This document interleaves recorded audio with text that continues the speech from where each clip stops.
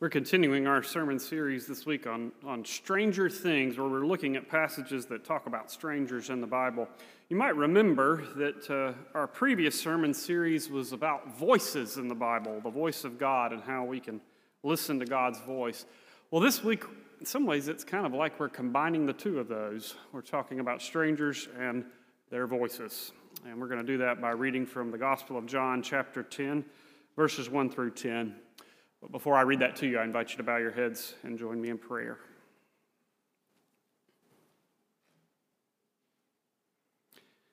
Gracious and loving God, we come to you now with open hearts, hopeful to hear your word. We pray by the grace of your Spirit that the words we hear and the thoughts of our hearts will lead us to your will for all of us as your church and for each of us as your children. Dear God, we love you. We thank you for your love. Amen. So again, the Gospel of John, chapter 10, beginning with the first verse. Very truly I tell you, anyone who does not enter the sheepfold by the gate, but climbs in by another way, is a thief and a bandit. The one who enters by the gate is the shepherd of the sheep. The gatekeeper opens the gate for him, and the sheep hear his voice. He calls his own sheep by name and leads them out. When he has brought out all his own, he goes ahead of them, and the sheep follow him because they know his voice. They will not follow a stranger, but they will run from him because they do not know the voice of strangers. Jesus used this figure of speech with them, but they did not understand what he was saying to them. So again, Jesus said to them, very truly I tell you, I am the gate for the sheep. All who come before me are thieves and bandits, but the sheep did not listen to them. I am the gate. Whoever enters by me will be saved, and will come in and go out and find pasture. The thief comes only to steal and to kill and destroy, but I came that they may have life and have it abundantly. This is the gospel of the Lord. Praise to you, O Christ.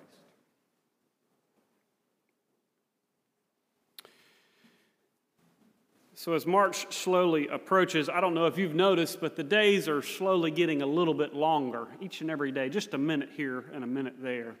And as the days get longer, Julianne and I get to spend a little bit more time out on our back porch watching the sun go down. It's kind of my favorite time of day, and it always has been. Even when I was a child, going out and playing in my backyard until dusk, as soon as the sun came down and I couldn't see anything, I would stay out as late as I possibly could. Or maybe even going over to my neighbor's house. They had a wooded area in the backyard, and I would play with my neighbor and our friends in our neighborhood until it was so late that the street lights would come on. We'd play out and stay as long as we could until we heard my mom calling us in. Maybe that was some of your experience too, growing up before there were video games and computers and things like that. I know it was my dad's experience as well. He tells many stories about how in Waycross, Georgia, they would stay out as late as they possibly could, knowing all the neighbors in their neighborhood, and they would stay out and play and as late as they could until finally someone would call them home. My grandfather had this special way of calling them, though. He wouldn't stand out on the back steps and yell, kind of like my mother would. Instead, he would walk out on the back steps just when it would get late at night and those street lights were coming on, and he would do this very special whistle, something like, it was really loud, so loud that they could hear it all over the neighborhood. And my dad and his sisters would say, "That's Dad, we need to go in." He didn't have to yell. They didn't see him. They just heard him from wherever he was. They could hear that very special whistle, and they knew that was their father. They knew that whistle was meant for them. I don't know if all the other kids had their very special whistle in their neighborhood, but my parents did, my father did, and my aunts did, because they knew that when they heard that sound was meant for them. I'm always amazed at how parents and children have that uncanny ability to recognize each other's sound, to recognize each other's voice even.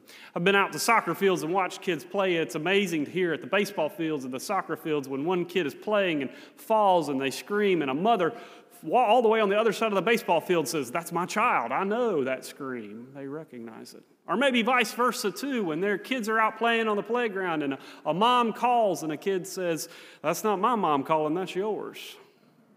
And they head in. recognizing each other's voices. That's really what this passage is all about, recognizing voices and learning which voices we can trust. That's what John talks about here in this gospel in the 10th chapter. Now, this passage about recognizing voices is actually set up in the chapter before it, in chapter 9, when Jesus heals a blind man who can no longer see.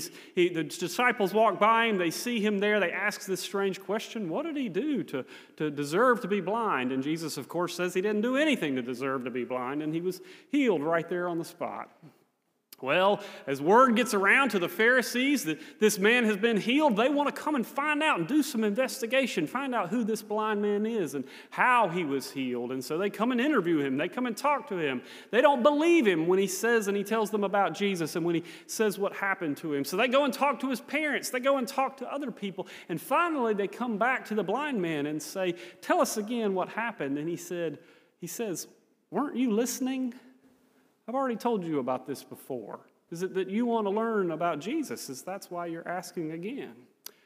Of course, those Pharisees get mad. They banish the blind man, the former blind man. They say, get out of here if you're going to talk to us like that. You're blaspheming what you're saying. But Jesus hears what happens to the blind man, that he's gotten rejected, and so he welcomes the blind man back in to be his follower. And the way he does that is with this passage about the good shepherd, about sheep following the shepherd, not listening to the voice of the strangers, but listening to the voice of the shepherd. That's what sets up this whole passage about strangers and shepherds. It's always amazing to me that sheep somehow can listen and hear the voice of their shepherd and somehow distinguish it from the voice of the strangers. That's what this passage tells us. But somehow, maybe if you remember from the previous sermon series, you might know that we have a hard time doing that. With all the voices that are around us in the world today, the voices that are crying out to us, wanting our attention, wanting us to follow those voices rather than the voices of God, wanting us to follow those voices that sometimes we can trust and sometimes we cannot trust. How do we discern in the midst of all of those voices which voices are the shepherds and which voices are the strangers? Well, it starts by learning what it means to be a sheep. And not many of us like being sheep, do we? In fact, over the past few years, that word sheep has been a way that we insult each other. Did you know that? That when we call someone a sheep, it's usually a way of saying you're just blindly following some ideology. You're just blindly following some leader. You're not thinking for yourself. You're blindly following a political party or maybe even blindly following a church. You're not thinking for yourself. You're just easily led. You're a sheep. In fact, in 2017, Merriam-Webster coined a new word, put a new word in the dictionary. It was amalgamation between sheep and people. It's sheeple.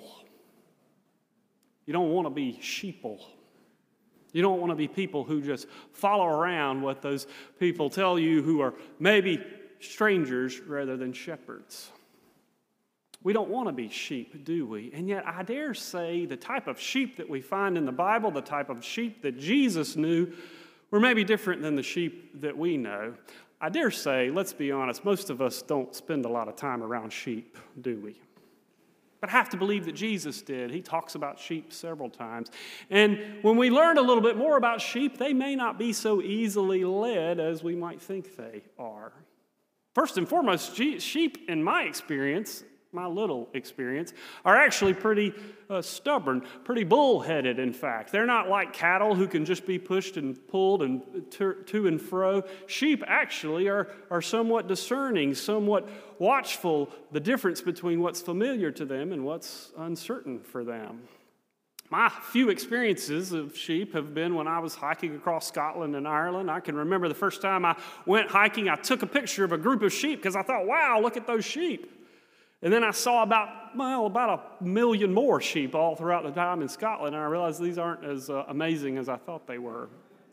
But I remember walking up, we were hiking through a little wooded area, and I saw a flock of sheep, and amongst the sheep was a little baby lamb. And I thought, oh, I got to get a closer look at this. And so me and my friends kind of walked a little closer, got up to the little lamb, and all of a sudden the mama ewe came right in front of the little lamb and stared me down, kind of stomping her feet like, you back off.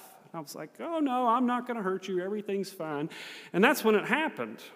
The attack did not come from the mama ewe. It came from another sheep who rammed me from behind and knocked me head over heels. See, sheep are not just easily led. They're not as scaredy cats as we think they are. Sheep are alert. And they know when they hear someone they can trust, someone that's familiar to them, and they know when they hear a stranger. Maybe that's the gift that sheep have most of all, the gift that Jesus is talking about in this passage. Sheep have the ability to listen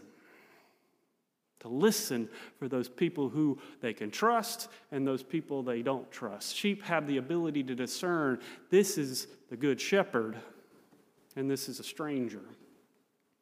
In his commentary on the Gospel of John, William Barclay tells a little anecdote about sheep. He says that back in Jesus' day, shepherds had flocks of all kinds, and many of the shepherds knew each other. And so at night, they might gather all their sheep together in a close area to keep themselves safe, or they might gather all their sheep together around a watering hole so they could drink water or graze on the same hill together. But then, when you looked at all those sheep, it was hard to tell them apart, because they're all sheep after all. But when the time came for the flocks to split up, the shepherd could just simply go or make some little noise, and the sheep knew who their shepherd was. And so they would follow that shepherd. They would disperse back into their flocks just by listening to the voice of the shepherd, following where that shepherd led. See, sheep have this uncanny ability to be able to listen, to discern and decide this person is familiar or this person is strange. This person is a stranger. I wish we had that ability. We've somehow lost it in time. We've somehow lost it as human beings to decide who are the people that we should listen to, who are the people we can trust, who are the people who want what's best for us, and who are the people who are just thinking about themselves.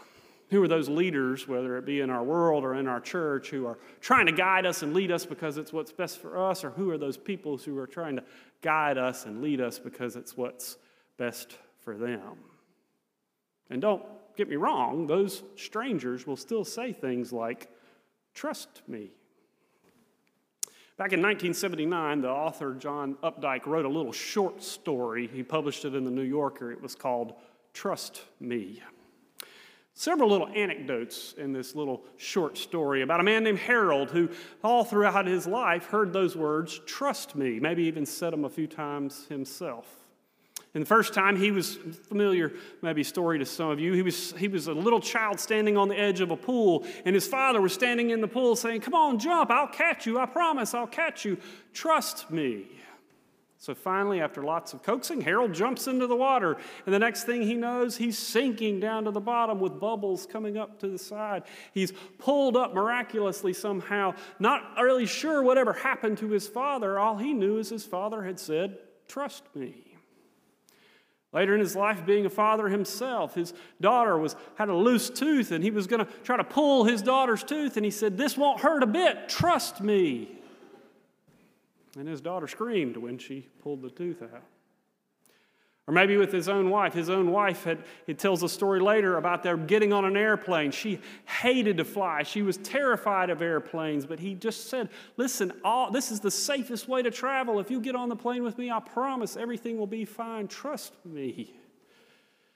And then, of course, as the plane takes off, as Updike says, there was an emergency, and they had to immediately land. And his wife never trusted him again. In fact, it says they separated soon after. Several stories like that, all throughout this little short story of time and again where people say, trust me, but you realize, well, maybe they weren't quite as trustworthy as we thought. And then right in the middle of one of those little anecdotes, Updike says these words that I think could be the motto of a stranger. Another's pain is not our own. Religion tries to close the gap, but compassion will crush us if we let it. That's the motto of a stranger. Another's pain is not my own.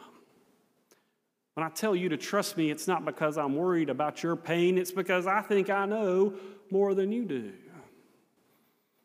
But when a stranger tells us to trust them, it's usually because they haven't taken the time to hear our story, to hear our fears, to understand what is dangerous to us, like the good shepherd does. That's the difference between a stranger and a good shepherd. When a stranger says, trust me, we don't know if they really know us at all. We don't know if they've taken the time to hear our story, to empathize with us, to know what we've been through, to know what we're afraid of. But that's not the case with the good shepherd. The good shepherd leads his flock by going first, by facing those dangers unafraid. We often think of shepherds like we do on nativity scenes on Christmas Eve, of little guys with tea towels on their heads and they're walking around with a staff. That wasn't a shepherd at all. I've come to learn that shepherds are more like big bruisers because they have to face all of the enemies that would come and attack the flock, whether it be thieves and bandits trying to steal the sheep or lions and bears who would try to kill the sheep. In fact, we know that shepherds even carried weapons with them. David used to carry a sling with him. You remember that story. Shepherds were big, tough guys who had to protect the flock, and if needed so, they would die by their flock's side. They would never, ever leave them. And so the sheep knew they could trust the shepherd because the shepherd wouldn't lead them anywhere where the shepherd hadn't gone before. Barclay tells another little anecdote in his commentary about a shepherd who's trying to lead his flock across a little creek. You may not know this about sheep, but moving waters are fearful to sheep. That's why in the Psalm 23 it says, "They lead me beside still waters." It's because still waters are places where sheep can drink and feel safe. But moving waters were places where sheep were afraid of. And so the shepherd tried to move them across the moving creek, even though it was just a little thin creek, not very deep at all. And so finally the shepherd realized, I know what I'll do. And he reached down and picked up a little lamb and walked across the creek himself and then turned around and beckoned the sheep to come forward. Well, as you might imagine, that mama ewe of that little lamb was the first one to come across. But then all of the rest of them, one by one, followed the shepherd where he had gone, because the shepherd had gone first. Sheep followed where they knew the shepherd had already checked it out, had already tread. The shepherd had already gone to make sure that it was safe for the flock. That's part of what it means to be reformed. We love God because first, God loved us. We go to Jesus Christ, but first, Jesus Christ comes to us. We follow Jesus Christ because first, on all the things that Jesus Christ calls us to do, Jesus Christ has already done them. We face life and death and believe in resurrection because first, Jesus Christ has already come and gone. Jesus Christ says, I am the good shepherd. A shepherd lays down his life for his sheep. That's the difference between a shepherd and a stranger. All those strange voices out there in the world, I dare say they would not lay down their lives for us.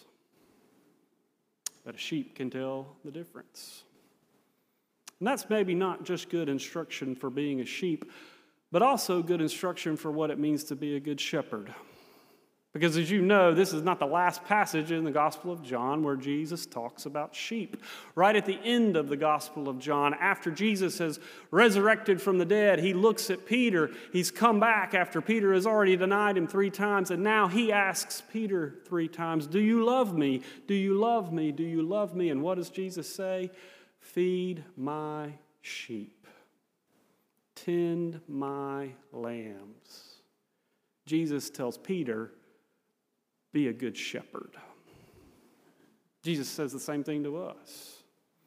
But if we're going to be good shepherds with voices that people will listen to, with voices that people will trust, if we're going to go places where people will follow, if we're going to lead people to Jesus Christ, then we have to be willing to empathize, to listen, to understand the pain and the suffering that other people have, the fears that they have, so that when we say, "Trust me," they might have reason to trust us.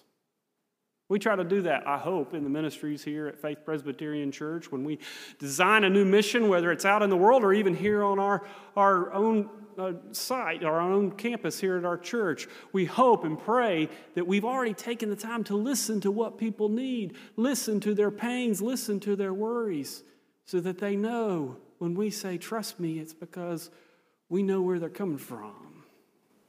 When we reached out to our friends at Sealy, we didn't go and tell them, "Here's what you need from us." We said, "Tell us what you need from us." When we helped the people with Manna on Meridian, it's not an ideal situation. We have to spend more money than we normally would if we used other agencies, but we do it because we asked them, "What is best for you?" And they told us.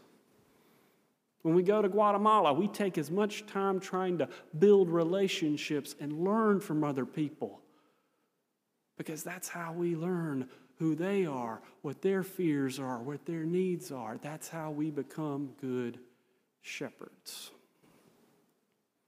It's not all about the voice. It's about the heart that's behind the voice. Jesus says, "I am the good shepherd," and we follow Jesus because we know and trust that Jesus Christ loves us, because Christ has proven it. And so I come to think of it, when I listen to those voices from my past, when I hear my mom calling me home when it's late at night, I come not just because I hear my name called, but the one calling my name has proven she loves me. That's what it means to be a good sheep. And even more so, that's what it means to be a good shepherd. Thanks be to God. Amen.